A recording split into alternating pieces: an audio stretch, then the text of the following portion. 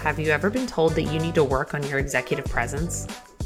Or maybe someone mentioned to you that your demeanor comes across as too informal, or that you may need to work on striking the right balance between approachability and authority. Honestly, there's a million ways that I have seen people skirt around this topic of executive presence. It's almost as if you either have it or you don't. One thing is for sure, without it, you will not get far up that corporate ladder. So what the hell is it, and how can you cultivate it? How do you establish executive presence while maintaining authenticity? I've certainly been there. It feels like this balancing act. So I want to tackle this topic head on so that we can elevate ourselves to the highest rung of the corporate ladder. Executive presence is not just a buzzword. It's about walking into a room, taking a seat at the table, and owning your space. It's about projecting confidence and making a lasting impact. But here's the deal. Women face unique obstacles when it comes to executive presence. Some people doubt our assertiveness or they misinterpret our emotions, but we cannot let that stop us now, can we? So today, we will talk about how you can build up your executive presence so that you can lead with authenticity and showcase your true personality and strengths like the badass leader that you are. You are listening to the podcast From Now to Next, the podcast that empowers women to get seen, get heard, and get promoted. I'm your host, Erica Rooney, and I've made it my mission to help you break free from the sticky floors, those limiting beliefs and toxic behaviors, to bust through the glass ceiling. I'm obsessed with all things growth and abundance, and I'm here to talk you through the tried and true secrets to get you to level up your career and your life. We talk about the hard stuff here: imposter syndrome, perfectionism, fear, and burnout. So pull up a seat, pop in an earbud, and let's dive in. So what the hell is this elusive executive presence anyways? When I'm coaching others, I always ask them for their personal definition because everyone's definition differs. It's like success.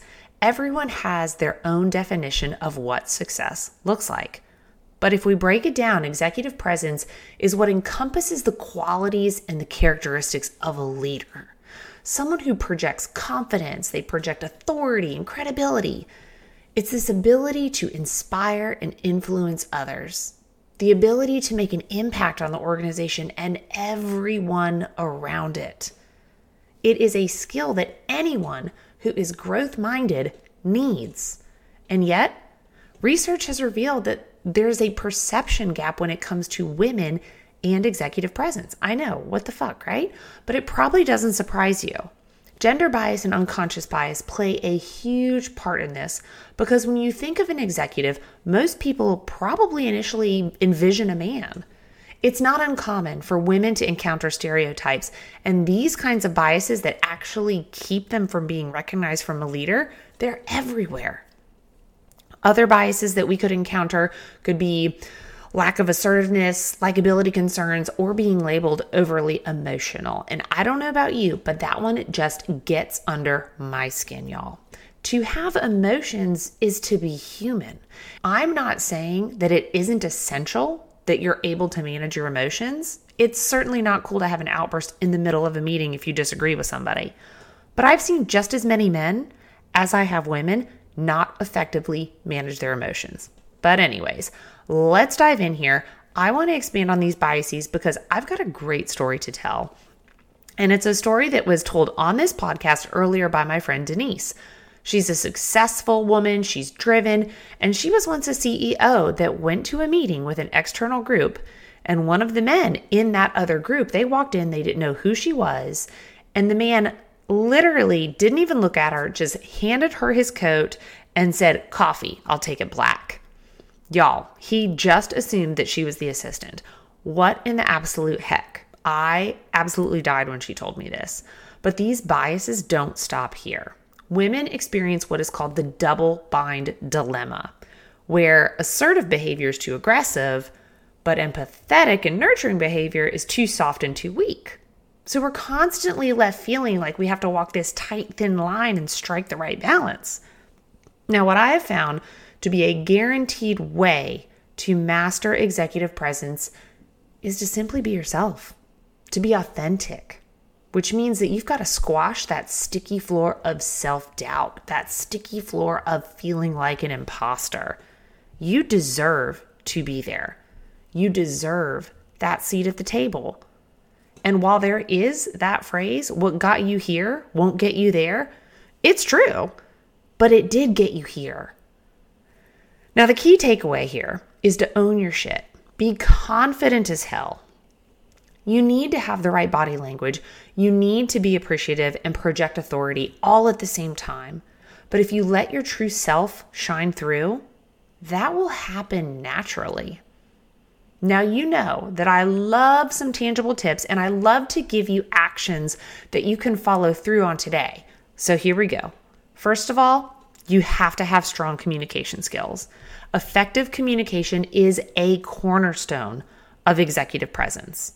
You have to be able to articulate your ideas clearly and confidently. Okay? Number 2, make sure you have your listening ears turned on. Yes, I'm talking like I'm talking to my kids, but those listening ears need to be on full blast. Active listening is something that you have to practice daily, and it will help you understand others better. It will help you engage in meaningful conversations. And honestly, if you can't listen, how do you even know what some of those issues are that you're trying to solve? The third thing when it comes to executive presence is to be mindful of your body language. Your body language communicates so much about your confidence, your focus, your presence. So make sure you're making eye contact, make sure you're focused on the conversation, you're nodding your head appropriately to show that you're listening, and just think about that for a second. If you've ever been in a room and the CEO or the stakeholder is looking at their phone or glancing out the window, you don't feel seen, you don't feel heard. So your body language is critical to your executive presence. The fourth thing, and this is a big one, is seek feedback and coaching on the regular. I cannot stress this enough. Get you somebody that can help you develop your skills and give you that precise example of gaps that you displayed throughout your week. You see, it's one thing to sit here and have me say, have strong communication skills, have a good body language, make sure you're listening. It's another thing if you have somebody who you work with who sees you interact on the regular that can say, hey, Erica, in that meeting, I noticed that you were glancing around and you didn't appear to be listening. We weren't really sure if you were paying attention. That person can call you out on your shit and can help you hone your executive presence.